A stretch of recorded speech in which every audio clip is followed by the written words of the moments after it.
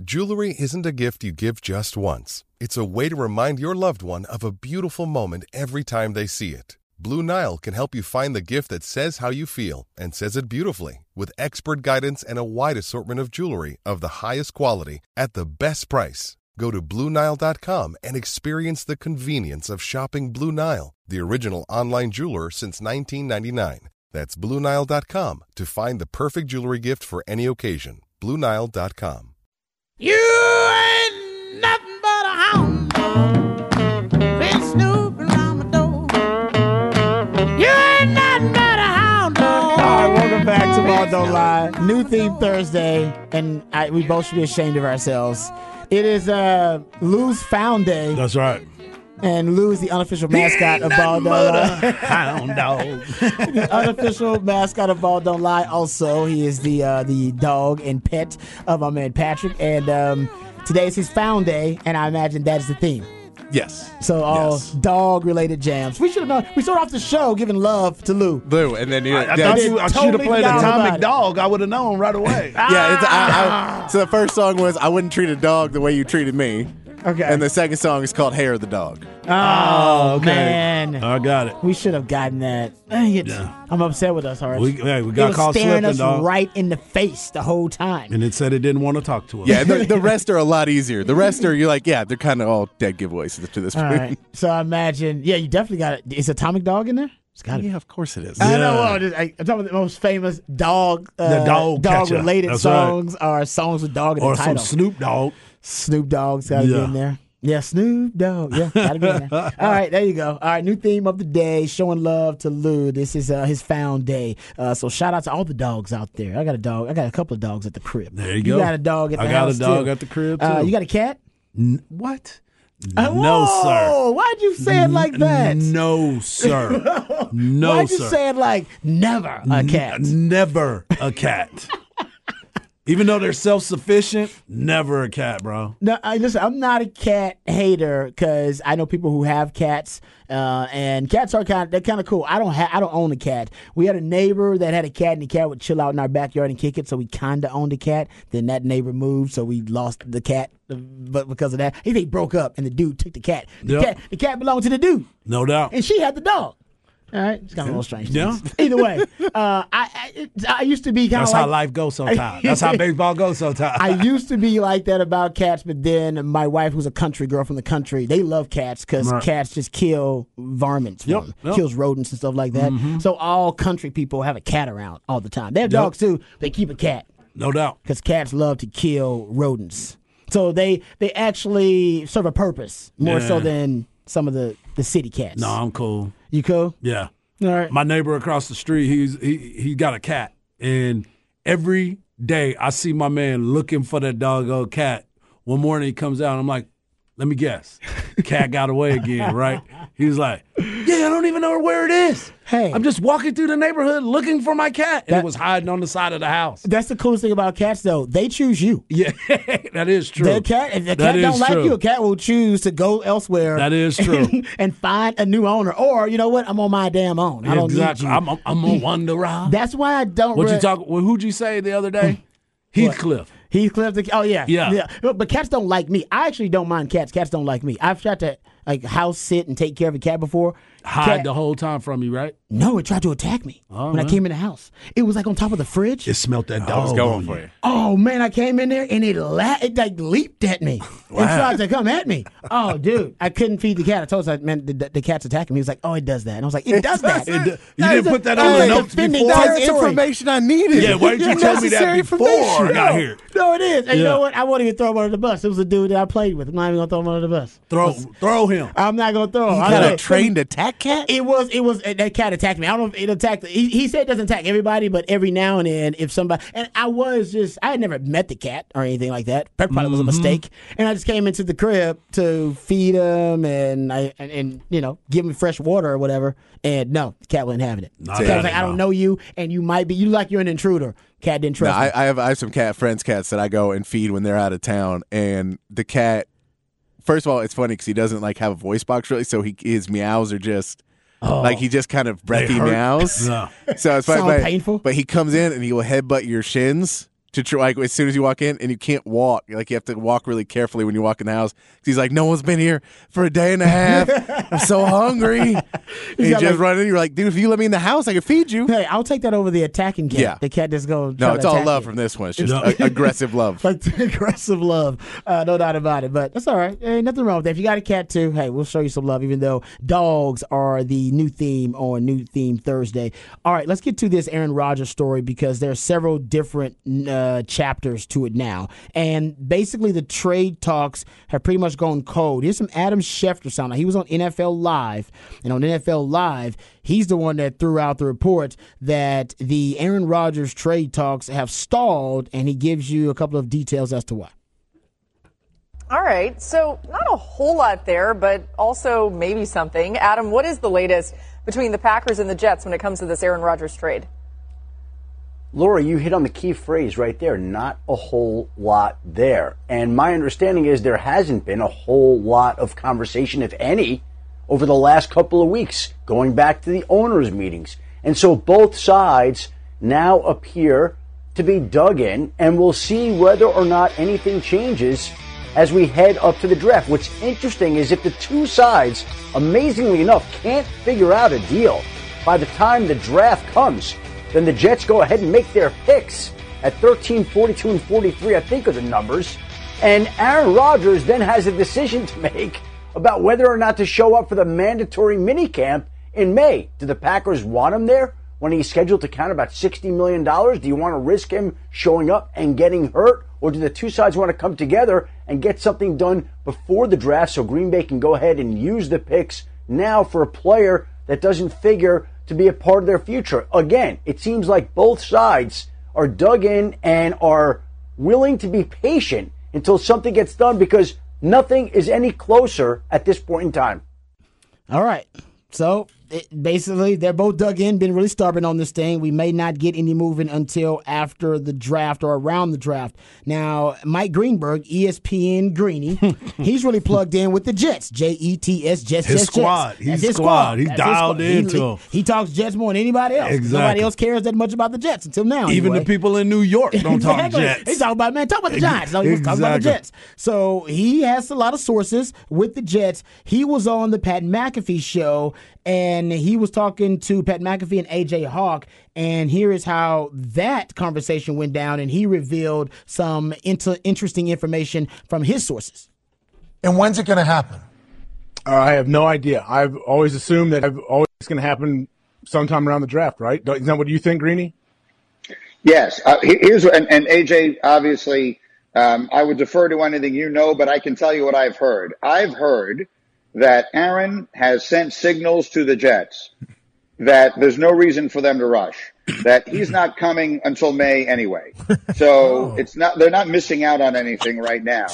So they should hold out as long as it takes, and that ultimately they won't wind up having to trade the 13th pick in the draft, which is what I think this ultimately comes down to. Again, if I'm saying something, AJ, that you think is totally wrong, let me know. AJ? But I think that this is all about the Jets wanting to draft an offensive tackle at 13 and Aaron Rodgers wanting them to draft an offensive tackle at 13, which I would want too if I was Aaron Rodgers. And they will just hold out until the draft, and they think the Packers will eventually say, okay, we'll take slightly less than we want because we want pieces to put around or in front of Jordan Love this year, not wait until next year.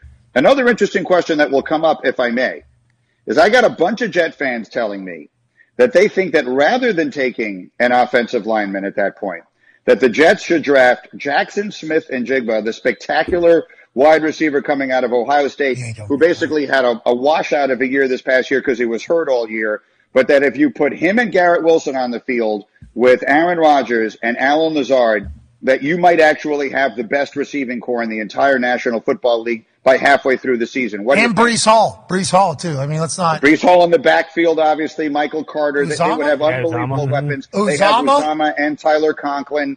Wow. But as far as the receiving core, if we think that the Jamar Chase and T. Higgins is the best 1-2 punch at receiver in the NFL, that this could be recreating that putting Garrett Wilson and Jackson Smith-Njigba out there with Allen Lazard, that would be the way to go. I'm still one who thinks they should take an offensive lineman, but that is kind of an attractive little proposition to me. All right, there you go. Man. There's a lot to unpack through all of that. To unpack, but basically, it does explain why there hasn't been movement. Aaron Rodgers telling the Jets, no, you're good. Don't, you know, it means basically telling them, no, you should be steadfast, all right, in your stance that you want whatever it is that you only want to give up a certain amount of draft capital, and obviously not really high draft capital to acquire Aaron Rodgers, and by doing that you'll leave more obviously draft capital so that you could build around Aaron Rodgers once you acquire him. So Aaron Rodgers is telling them, based on the Greeny report, hey, take your time. Don't rush it. Take your time, and you'll gain more leverage by the more you take your time, because at one point the Packers are going to start mini camps, and it's going to get real awkward real fast. But because he's not showing up to mini camps, but at the same time you're still going to be on the hook for paying a $50 million quarterback who ain't even showing up. Well, the thing about it is he never shows up. He never shows up. He never shows up, but yet he's going to be upset because there's no chemistry with his wide receivers in him. He's going to throw him under the bus, as he always does, because he thinks everybody knows where to be. Aaron Rodgers has removed himself from the realization of what football truly is anymore, and that is getting to know your teammates. That is why this entire farce of a trade has been just that. Every time I hear Aaron Rodgers' name, it's almost like I'm hearing DeMar DeRozan's daughter scream at the free throw line. I just can't. Aaron Rodgers just drives me to the point where I don't even care for this guy, because it's always me. We see it year in and year out, and I do agree. Don't rush it, because he wasn't going to show up for your mini camp anyway, no matter which team he was on, because he wasn't going to do it. That's just not what he wants to do anymore. He feels like he's beyond mini camp. We talked about this the other day. First person in mini camp last week, Russell Wilson. You know why? He's got a new coach. He's got a new system. He shows up for it. You know what Aaron Rodgers would have told him? Hey, just go ahead and send me the playbook. I'll look through it. He wouldn't have even been there to go through things with them. So this is where we are with Aaron Rodgers, and that's why I believe Greeny has kind of lost his mind and was like, you know what? I'm not even going to show up every single day and worry myself about it. If they're not worried about it, I'm not going to worry about it. I think it'll happen. No doubt. But I think the Jets are holding out for more leverage, because they know sooner or later the Packers are going to be their hand will be forced, especially if you wait until the off-season activities start, the mini camps and stuff like that. You can say their hand's going to be forced. You know whose hand gets forced? The Jets, when every other quarterback is taken. Mm-hmm. That's whose hand is forced. The Packers can pay him and sit him on the bench. They ain't winning. They're basically getting nothing for him and giving him up, and they want to pay part of his. They want him to pay part of their salary. So they're saying, like, we're getting the bad end of the stick no matter what. What, you know who you need? A quarterback. Yeah, because you put all this together, and we talk. Look at all these weapons. There's Zach Wilson. Go have fun.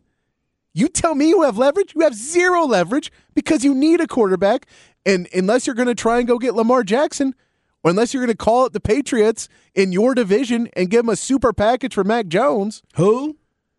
But the problem is, who else are you going to get? The problem is neither side has leverage, because nobody else is in the discussion. The Jets don't have another quarterback that they're considering. They got all their eggs in one basket. All right, they're going all in on Aaron Rodgers, all or nothing. And the Jets, they really don't have any competition either. Nope. Because there's no other teams trying to trade. No. For Aaron Rodgers. So if you're the Packers, you need another team to get into the Aaron Rodgers sweepstakes to help you get a little bit of leverage. That's what they should be doing. And it feels like and on the other side of that, you also need, you need another team involved, but you also need another quarterback involved if you're the Jets, so that you can gain a little bit more leverage there and say, well, we're not going to be held hostage by Aaron Rodgers. We can go another direction. Right now, they cannot. And I'll tell you, that seems somewhat more like that San Francisco story that came out a week or so ago about the 49ers possibly being another suitor for Aaron Rodgers. That seems like that kind of might have been Yeah, just throw that out there. Throw that quick. out from Jets people. Be like, oh, the 49ers want him to, or from Packers people to be like, oh, the 49ers, they also want him. So you better make that deal for him because we may trade him somewhere else. Like, you ain't trading with the 49ers. Yeah, the problem with the 49ers is that they don't have draft capital this year. What they would do is package like 3 third-round picks and a first-round pick from next year. I guess they could do that.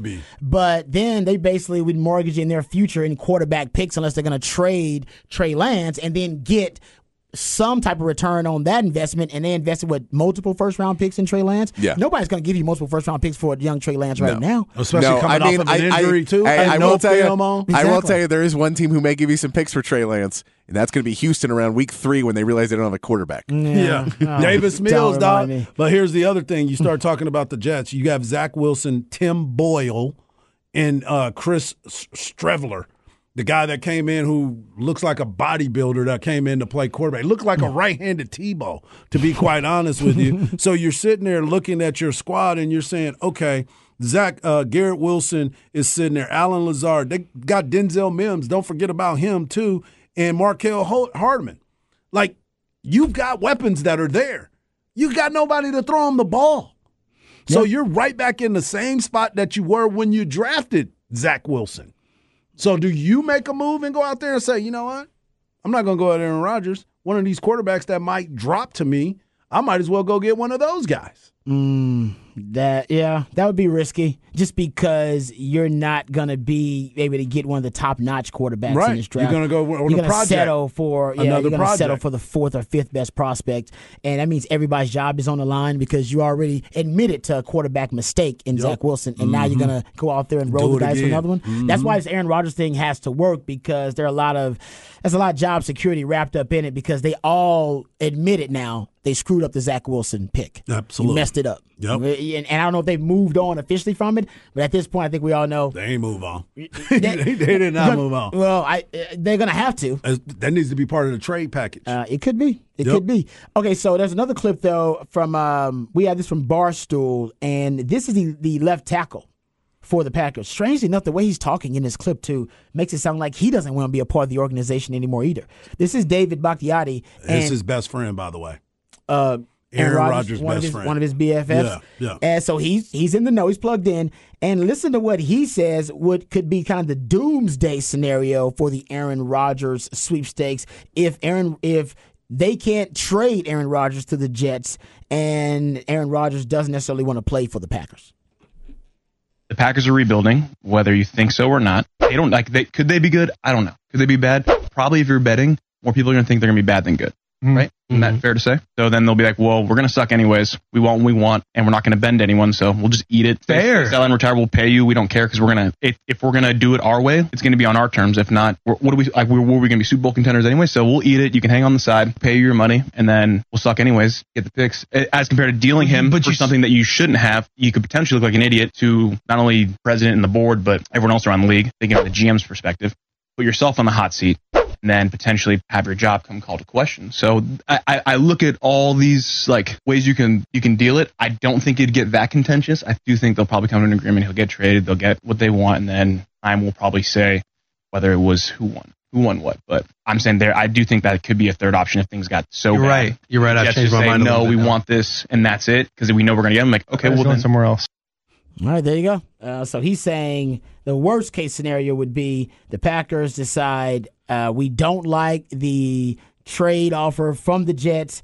You know what? We're going to tank. We're in tank mode. Best way to tank is to pay for a $50 million a year quarterback. Right. Start the other guy who we know isn't that damn good, and we don't have enough money to build a team around that guy because we're paying $50 million to another quarterback who's not even playing. Sit that guy on the bench. We'll end up getting close to the number 1 overall pick, or at least in the top 5. Yeah. We'll be that bad, and then they don't have to worry about the lack of return on an Aaron Rodgers trade, which he's right, that could put everybody's job in jeopardy.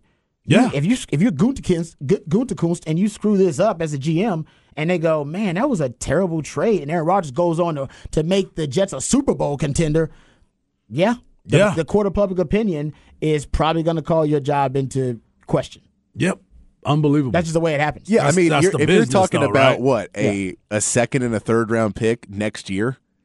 Yeah, they right now, Charles Robinson of Yahoo Sports is reporting. He said that previously the Jets have turned their 2024 offer into basically a conditional offer. So at first, what he is saying, and he said this on the Pat McAfee show at one time too, he's saying that when Aaron Rodgers went on the Pat McAfee show, that basically Woody Johnson changed his offer as a result of him going on the Pat McAfee show when he admitted that he was close to retirement. Basically, that freaked out Woody Johnson. He started thinking, this dude could retire at any time. Like, if he comes here and he doesn't like the way we do business, or I say the wrong thing to him, we know he's really temperamental, all right, fragile, and he could decide, you know what, I don't like the situation I'm in. You guys are going to try to contractually obligate me to play, things like that. I'm just going to retire. I'm done. And then leave them SOL. So here's what Charles Robinson said. He said, it's a ridiculous standstill, depending on what your vantage point is right now. He said, the Packers are holding out for what they want right now, and that's a problem, I think, with the Jets, and more specifically with the Jets ownership. So where it is, Green Bay is stuck on an asking price of 2 second-round picks this year, all right, a straight shot 1 first-round pick next year. So 2 first-round picks, all right, this year, and a first-round pick next year, so no graduation schedule attached to it, and they would be, he says, willing to do it to the 2025. And he says some sort of draft asset give back. For some reason, Aaron Rodgers doesn't play in 2024, so if he retires, they would get draft compensation. Like, make it conditional of some sort. That's basically what he's saying. He's saying the Jets and Woody Johnson specifically are just not going to do it. He said they're not going to do it. If he's going to, essentially be threatening retirement, they're not going to do it. He says, and I guess if we're going to do the whole thing, whose court is the ball in? I guess it's in the Jets' court, but the problem is that the Jets is still at a standstill for them. They're saying, no, we're going to do the straight shot 1, just 1 first-round pick. That's it. No extra draft capital. He said, and I think what Woody Johnson's problem is that he looks at Denver and all the assets Denver gave up for Russell Wilson. Now Seattle is sitting on Denver's pick at number 5 because that crashed and burned. He said, I think some of it's the Matt Stafford thing, and now he has a bulky elbow, and now Detroit is sitting at 6. That sort of had trade parameters worked out, and then when Aaron went on the Pat McAfee show and said, I'm 90% retired, or I was 90% retired, he said, I think that's when Woody decided, he wanted to have some fail-safes, like basically. And why are you trading for this guy? Exactly. Hey, man, we want the best of both worlds. Can you go ahead and give us this all-pro MVP quarterback? We don't want to pay you anything for him, man. If he retires, we want you to give us some back for taking him on. Exactly. We want to give absolutely nothing up, and we want you to take all the loss for this. And why won't this get done? I don't know why it won't get done.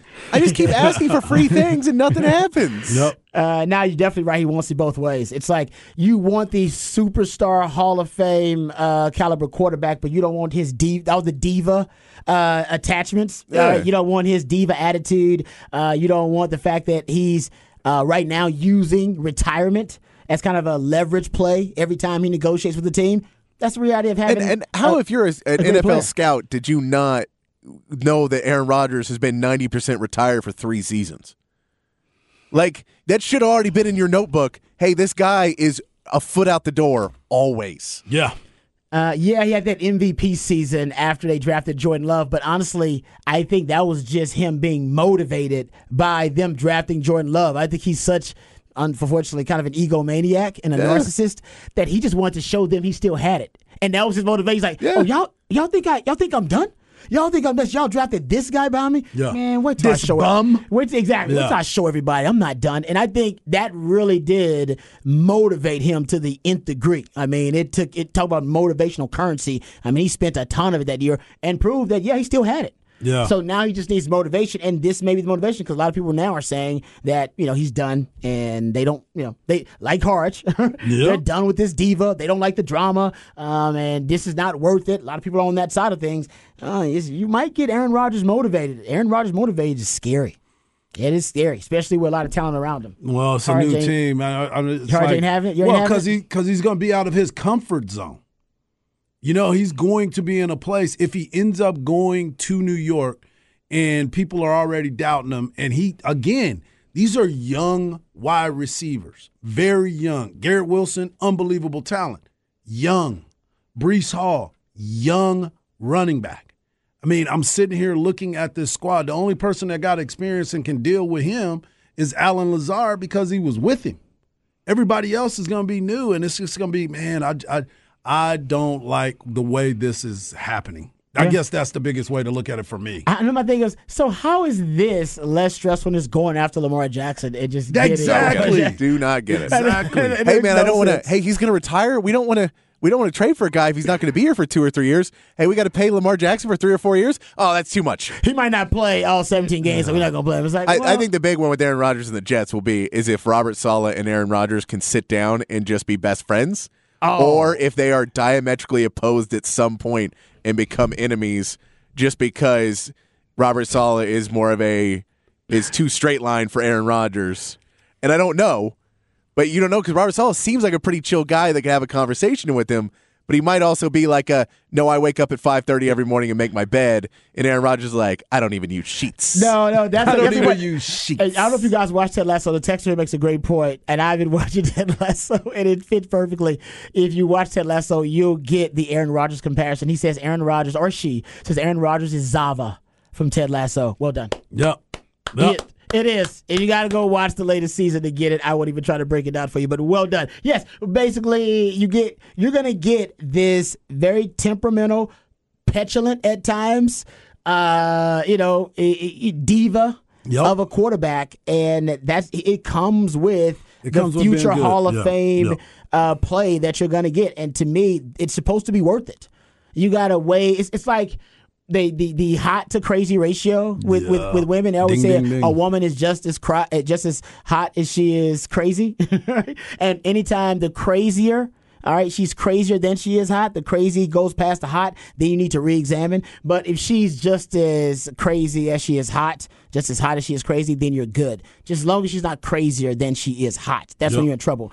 Aaron Rodgers is right there on the precipice. And I think right now, most people consider him to be crazier than he is hot. All right, and that's like Halle Berry is like that. Like Jennifer Aniston's like that. We're like, oh man, she's kind of crazy. It's like, yeah, but she's really hot. Yeah, though. I'm gonna take my chances. You got to deal with the crazy. Yeah, but you won't deal with that with Mila Kunis. No, no, she ain't that hot to me. So I don't need to deal with that kind of diva. But when you're saying Aaron Rodgers, he ain't that hot to you. Not at all. You're like, no, man, he's crazier than he's hot. So I'm done. I still think he's just as hot as he is crazy. He's right there. He hasn't crossed the Vicky Mendoza diagonal. Not just yet. Nope. But he's close. Yeah, he's right there. He's teetering. I guess he's right there on the cusp of it. Of you're like, nah, this ain't worth it. He's teetering. Okay, we got a special guest coming up. We do. We have Rob Parker of FS1 and The Odd Couple, and of course MLB Bro to come on and talk a little bit of NBA playoffs, and of course MLB Bro and talk a little bit about the MLB. Excuse me. All of that and more right here coming up next on Ball Don't Lie on 104.9 The Horn. Hey, it's Kaylee Cuoco for Priceline. Ready to go to your happy place for a happy price? Well, why didn't you say so? Just download the Priceline app right now and save up to 60% on hotels. So whether it's Cousin Kevin's Kazoo Concert in Kansas City, go Kevin, or Becky's Bachelorette Bash in Bermuda, you never have to miss a trip ever again. So download the Priceline app today. Your savings are waiting. Go to your happy place for a happy price. Go to your happy price, Priceline. Ladies and gentlemen, guys and dolls, the main event of the evening for your entertainment and pleasure. Mike, you have to be so combative. Now, I probably wouldn't say this in front of white folk, but in front of y'all, I'm gonna speak my mind. He has emotional anger issue problems. Hey, are you Dirty Mike and the boys? I'm Mike Lowry. Michael? Oh, that's funny. Michael? I am Dirty Mike and the boys, and that's why I'm in here chilling today. Welcome back to the new Theme Thursday edition of Ball Don't Lie. It's your boy Hardball Harge. You can follow me on Twitter at Hardball Harge, and you can follow my man Rod Babers at Rod Babers. And, of course, you can follow the man behind the glass at It's Patrick Davis. We also love it when you're a part of the show. Hit us up on the Specs text line, 512-337-3776. And joining us right now on the Vaqueros Cafe and Cantina hotline, you can hear him on the radio all over the place. You can follow him on Twitter at Rob Parker FS1. He is the great Rob Parker. Rob, how you doing, bro? Joe, Mike, guys, how you guys doing? We're good. That's We're nice. good. Nice to have you on, bro. Glad to have you on with us today, man. We got a lot to get into. It is playoff basketball. We'll talk a little bit about MLB, bro, in just a little bit, but I want to talk about the basketball playoffs out there in California. I know it's been a lot of conversation about your man LeBron James, and I call him your man because I know you like to pick on him a little bit. But now that the playoffs are here, what are your expectations for the Lake Show out there? I don't have big expectations. The end of the season, they played a lot of bad teams. They won games. They struggled big time to win the home game against the Timberwolves.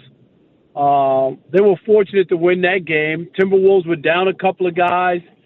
Towns was in foul trouble, and they needed overtime to win it. It's scary. In the playoffs, you want to win and move on.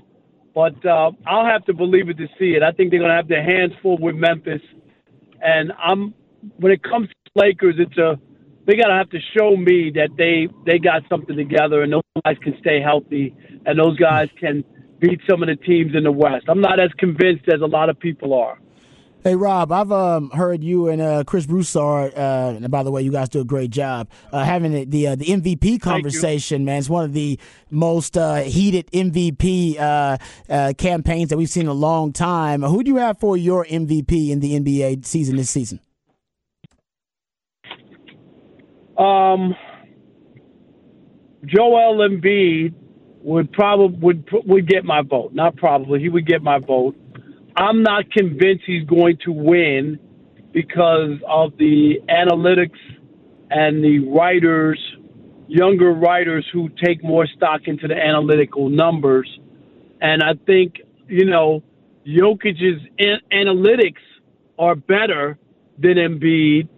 And if those writers want to stick to their guns and continue to use analytics as their measuring stick, I think that there's a chance that the Joker could win 3 in a row based off of that. His numbers were better than they were last year when he won the MVP. He leads in every analytical category.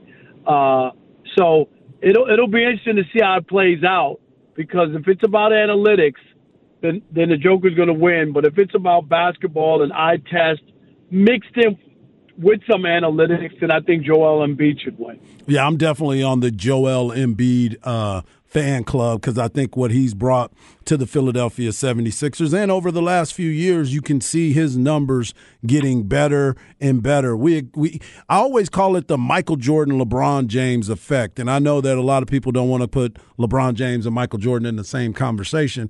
But at one point, you could actually vote those guys MVP every single year, but a lot of people don't want to look at it that way. And that's why it's interesting when you say with the analytical numbers and how the young voters are always using those numbers, it looks like it could go right back to the Joker. Yeah, because in order for them to be relevant and, hold on to what they believe in, if you say that the Joker's numbers, analytical numbers, were better than a year ago and he doesn't get the MVP and you don't vote for him, then going forward, what sense does it make that you're going to buy into the analytics? Right. You see, so it's a catch-22. It really is because if they abandon that, they can't go back to that next year or the year after. Which one is it? Are those numbers more important than the eye test and other numbers? And I think that's where the problem comes in. I've seen this before, and there was a time when Miguel Cabrera had Triple Crown numbers in the American League, and they were talking about the analytical writers, baseball writers, were talking about the MVP to Mike Trout, the American League MVP. And it didn't happen that people did still value a Triple Crown, and Miguel Cabrera won it. We saw it last year. Some people thought Shohei Ohtani's the MVP every year, right? He pitches and he hits. Yep. So nobody can be better than that. And guess what happened? They overwhelmingly voted for Aaron Judge as MVP because there was context. The Angels were out of the season in May. The Yankees played meaningful games all year round. Judge had to perform all year round in order for the Yankees to win, and he overwhelmingly won. So it's going to be an interesting vote just to see how it turns out. Rob Parker joined us right now on the Vaqueros Cafe and Cantina hotline. Rob Parker FS1 in the Twitterverse. Hey, Rob, are we going to see you on this new Freaknik documentary, man? Are you going to be spotted on there somewhere? Well, when in those days, I still had a ski mask on, so you won't see me, but I was there. You were still rocking the ski mask? I was rocking a ski mask back then. I was thinking that I might run for president one day, you know? Hey, you were smart then. Hey, now you were can't get forward thinking. Yeah, That's exactly. right. You were forward thinking. And I want to stay with the I can't even follow that up right there. I should have waited to the end to ask that, but I had to get it in. Sorry, Rob. Because everybody's worried about being on that Freaknik documentary. Hey, Rob, I wanted to ask you this, too, before we get into baseball. I wanted to talk a little bit about Mike Brown and what he's been able to do with the Sacramento Kings. I mean, it's been an amazing run for these guys. They're in the playoffs for the first time. Mike Brown, his story is kind of interesting because everybody thought that his rise was because of LeBron James, and now he's found a way, got a good squad together, and it looks like he's going to be the coach of the year. Talk about what you see with the Sacramento Kings, and do they have a legit chance of being able to push it in the playoffs? Yeah, I think he's done a tremendous job, and everybody discounts what's happened all year. They don't want to buy into the Kings because of their history, but their history has nothing to do with this group of players that have played and performed all year long. If the Golden State Warriors play stinky on the road like they have for most of the year, the Sacramento Kings have a chance to beat them because they have more home games. And the Warriors, I get their pedigree, I get what they did and what they did last year, and they won a championship, and that's all good and well. But if they don't play well like they have in the past in the postseason, they can wind up getting beat because their their road record, except for near the end of the year, was abysmal for a team of that talent. That had something to do with other stuff, not basketball, because the same players had a tremendous home record. So there was something else going on. So I'm not saying the Kings are going to upset them, but I'm saying people shouldn't totally discount the Kings because they don't have any experience. It's the first time since the Louisiana Purchase was an escrow that they made the playoffs. So, no, it's been a long time.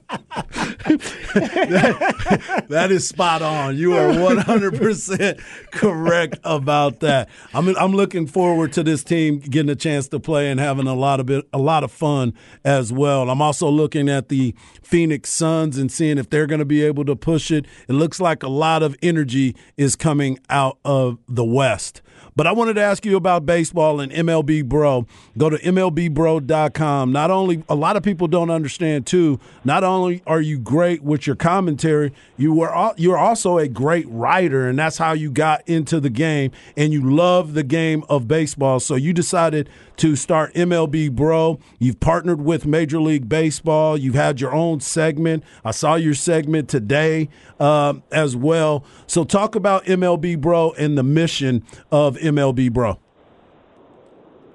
Yeah, it was a dream come true. I started it in 2021, 2 seasons ago, and my dream was to put up a site that would celebrate and cover black and brown players from the United States and the accomplishments currently and in the past. It's like 75% of the website, which is videos and stories, is about the black players today. The other 25% is about players in the past, great players and their contributions.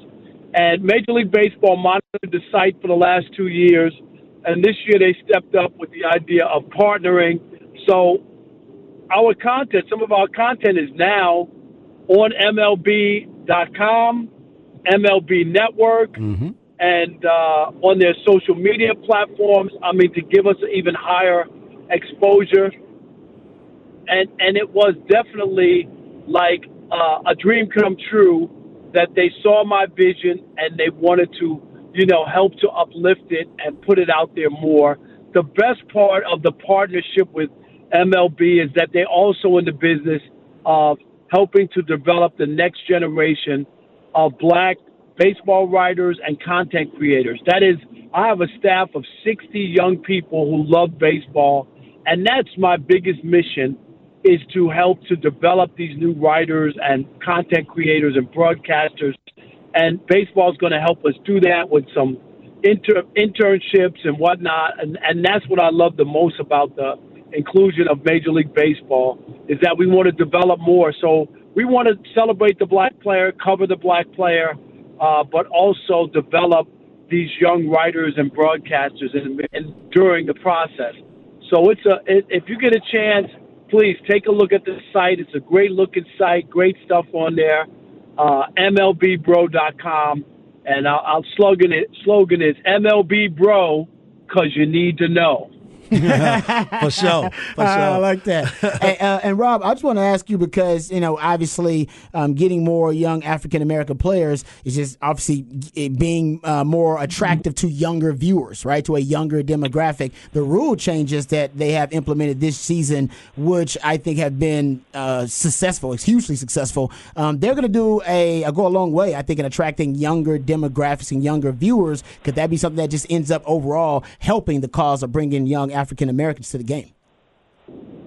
Yeah, no doubt about it. I mean, base stealing is back in vogue. MLB Bros are running wild on the base pass, so that's pretty cool. And then about 30 minutes shorter with the pitch clock. I wasn't sure about that. I'm a traditional guy, but the game hasn't changed the way I view it. I love that, the bases are bigger so that, less injuries and also better at stealing bases. And then the shift, there's more action on the base paths because you can't put everybody on one side of the field and take away hits from guys. Now they got to kind of play standard positions, and the field's open for more action on the bases. I don't want to see a game that's only strikeouts or home runs. And I do want to say one other thing on baseball, and there's a kid who just made it up with the St. Louis Cardinals. And Walker. Jordan Walker, I'm sorry. And Jordan Walker. Yep. And he's hit in his first 12 games. Mm-hmm. And here's the significance of Jordan Walker. It's not just a kid, a black kid who broke through and is having a great start to his major league career. This guy is 6'6", 245 pounds, 20 years old. These are the guys that Major League Baseball has been losing to the NFL for years. Mm-hmm. And he's a breakthrough player to me that's like a movement. LaTroy Hawkins, who pitched in the big leagues for like 21 years, he compared Jordan Walker to Dave Winfield. And I think it's significant because Dave Winfield, if you remember, when he was drafted by 4 professional leagues, mm-hmm. the ABA, the NBA, NFL, and Major League Baseball. He picked Major League Baseball. He had a 20-year Hall of Fame career, and Jordan Walker could be that next guy, and other players of his size and that look like him could look at Jordan Walker and say, hey, there's another path in the pro sports, and it's back to baseball. I think he's a movement. Remember what I told you about Jordan Walker and his significance. Yeah, I couldn't agree with you more. And I remember when you and I were talking when you were getting ready to start MLB Bro, and I actually got part of the first merchandise that was out there. So I still rock that merchandise every chance I get. But I agree with you about Jordan Walker. I think he's been one of the guys that's not only been a surprise, but if you've been paying attention to baseball, you know how talented he is. I was just glad to see that he made the opening day roster where a lot of these guys would have to wait a couple weeks before they bring them up to the big leagues because they didn't want to start their clock too early. But that guy was wearing out the baseball in spring training, and I was glad to see that he got to the big leagues and has been able to do exactly what he's been put on this earth to do, and that's to hit a baseball and hit it hard. Man, he is so fun to watch. Yesterday, for his 12th game in a row with a hit, he got it in his last at-bat. He was 0 for 3 and then came through.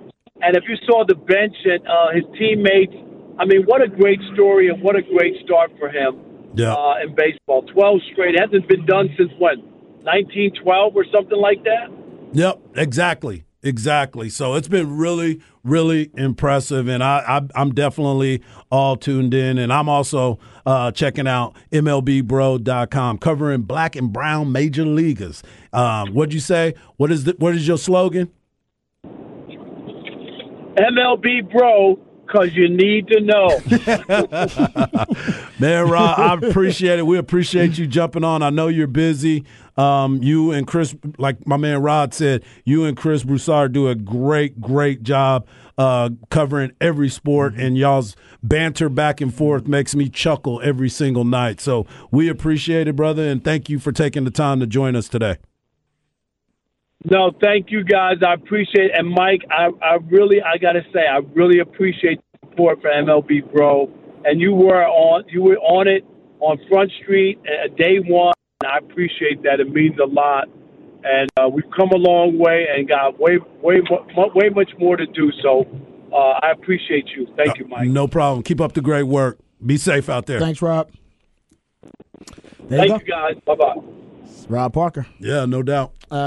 He's actually really, really great on air too. I've listened to Rob Parker and Chris Broussard several times, but also a great writer too. He's a writer long before he got into this sports radio and being an analyst on television too. And he might have even covered you because he started in Detroit. He was in Detroit. Actually, I think he might have been covering you with the Lions. I don't know if he would have covered me because I didn't well, play, you was covering. I didn't play enough to be covered. But yeah, he might. Our paths might have definitely crossed might around have the crossed. same time. That's right. All right, good stuff there from Harge. Open up the contact list once again for Harge Knox Live. We come back. We got Off the Record right here on Ball Don't Lie. 104.9 The Horn.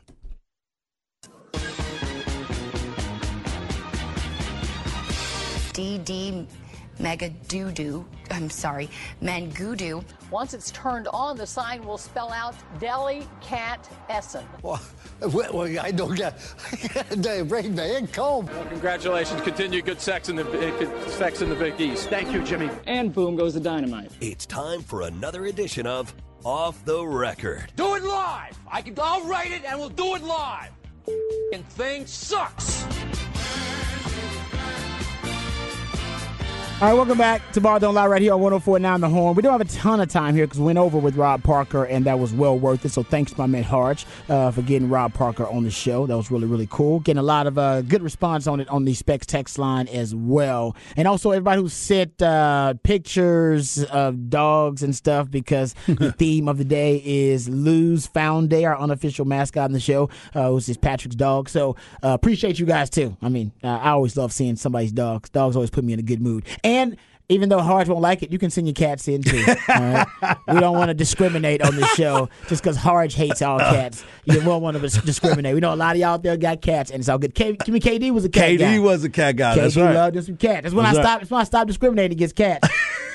It was one of my best. Was that the one that you had to go and try to help? One of my better friends in the world was a cat guy, and I was like, you know what? I gotta change my. It's like if you can be like, you could say you're a racist, but then one of your kids marries somebody of a different color, and you go, you know what? My grandkid is gonna end up being biracial, so I guess I can't be as racist. You gotta put a governor on it. You gotta back that off a little bit. You know what I mean? That's the best. Honestly, the best way for us to overcome racism is to just date other races. You learn more about another race when you date someone of that race than you'll ever learn in some textbook or something like that. I like the way you think, man. Oh man, I was like the Rainbow Coalition out there. I was trying to say all types of ladies out right. there. That's like Jesse Jackson. Well, he wasn't dating a lot of women. He was the mastermind behind the Rainbow Coalition. Either way, I don't know how I got there from dogs. You was rainbowing. Yeah. Okay, how about this real quick because I know we're up against it. This is good news for Major League Baseball. So we know now the average duration of the game has been shortened by 30 minutes, actually. On average by 30 minutes. So now they're close to 2.5 hours on average for every 9-inning game so far this season, which is remarkable. But the Kim Kardashian, Nicki Minaj, Serena Williams size, Cardi B size, Megan Thee Stallion size, but it has a negative effect. It's had a negative effect on alcohol sales. Yep. So a lot of teams, making sure they put that dollar bill, y'all, first, they have decided to basically change their rules. And now CNN, the Rangers actually told CNN before the 2020 season the team allowed some alcohol sales through the 8th inning, but have made it widely available this year. And along with other teams now, Arizona Diamondbacks, the Rangers, Minnesota Twins, and other teams are following this example, and they have extended beer sales now through the 8th inning.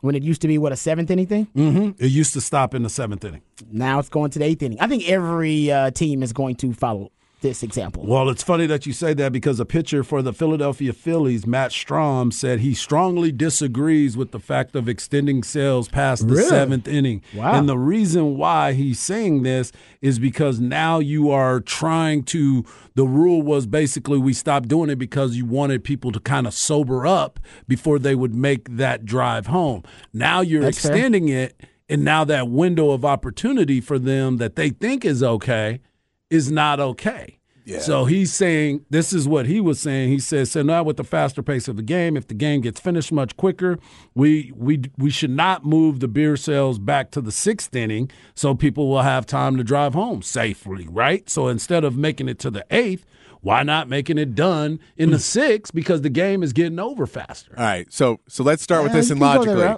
That's not how drinking and driving works. Understood. That you don't sober up in 2 innings of baseball, no matter how long they are. If you had 8 beers, 2 innings ain't going to make it safe for you to drive. It's just a reality. So that was never really the reason. They may have said that. The reason they stopped it was because if you had a full beer in the 9th inning and your team lost, you were going to throw it on the field. And so they wanted less drunk people when they're trying to escort them out. What's the worst time to be at a bar? Last call. 2 o'clock, that's right. Last call. When they say last call, people go nuts. So you try to end that in games because you're like, we got 20,000 people here, 15,000 people, get more beer. And if we don't, if we let them at the very end, there's gonna be lines of people chugging beers at the trying to leave the place, and then we got to stop everybody because trying to sneak beers out to the parking lot. Like there's all the other reasons you cannot drink 8 beers and sober up in 2 innings. that is a fallacy, and if you think you can. Stop doing that. You're drinking and driving. Right. And honestly, the truth is, you shouldn't be abusing alcohol like that. In 2.5 hours, you should be having 2 to 3 beers at the game. Enjoy the game, exactly. And then you'll be fine either way. If you would normally drink that much and you're right volume and everything else, get a nice buzz. You shouldn't be trying to get hammered at the game. Or take a DD and go for the record. Go for the record. How about ride shares? Well, I don't like a ride share at a game because the traffic gets harder to get a ride share and they cost a lot more. But that's just because I'm cheap, so I don't want to do it. Yeah, but I'm saying I get a DUI. No, but that's why I hang out with sober. Everything is cheaper. But Rob, I deal with that heartache and stress. That's why I still hang out with sober friends. There you go. That's also good. Because they're like, man, I stopped drinking. You're like, cool, I didn't. You drive. Actually, that's really good. Yeah. And I'll tell you what, I'll buy dinner tonight. And you drive. Well, I'll buy park. I'll buy tickets and game. You drive. We'll have a good time. Yeah.